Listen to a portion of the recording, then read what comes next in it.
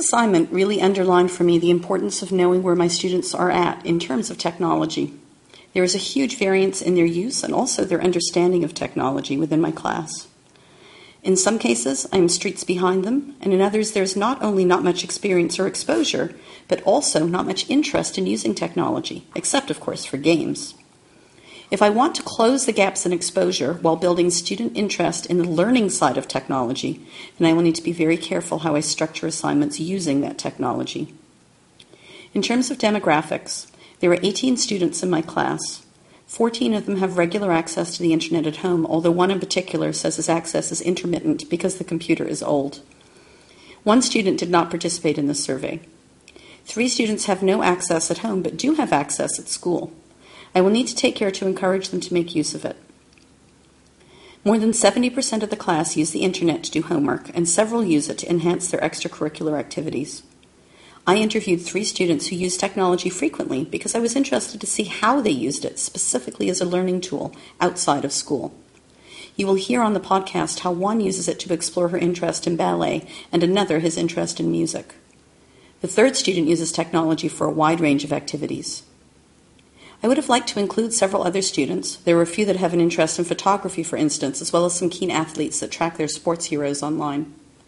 I was mildly surprised, however, that many of them do not use their cell phones for anything other than texting and the occasional actual call. I had been expecting more use of apps using the internet, based on the reading for this course.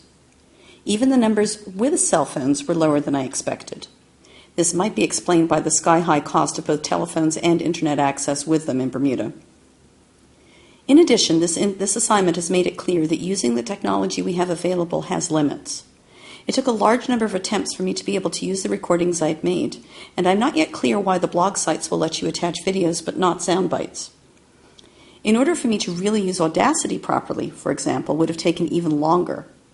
I say this not to complain about the assignment, but to remind myself that learning how to do anything well does take time and effort, and in my attempts to become more technology fluent, I have been reminded that everyone is in a different place. Do you ever just surf the internet looking for stuff just because it looks interesting? Well, it depends what it is. Like, if I'm looking for pictures of puppies or something like that, then yeah. I know one of your other favorite things you like to do outside of school is music. Have you done any exploration with your piano? I know that's your main instrument, with piano online and with technology in general. Well, no, we're trying to really find out about if there's any music things I could do. Mm-hmm. But I usually download songs that I like for my iPad. Then I can put my iPad on my piano and then look at the notes and then just play. Well, that certainly sounds like you're using technology connecting with your music. Really interested in dance. Have you ever done anything to do with technology in dance? Well, we had to, our homework from pre-point, we have to go on the computer and find out how to sew the elastic band, so that kind of helped. Mm-hmm. And we also watch videos, and sometimes we have to find it ourselves. So. Mm-hmm. Showing what, technique and that sort of thing, or? Yeah.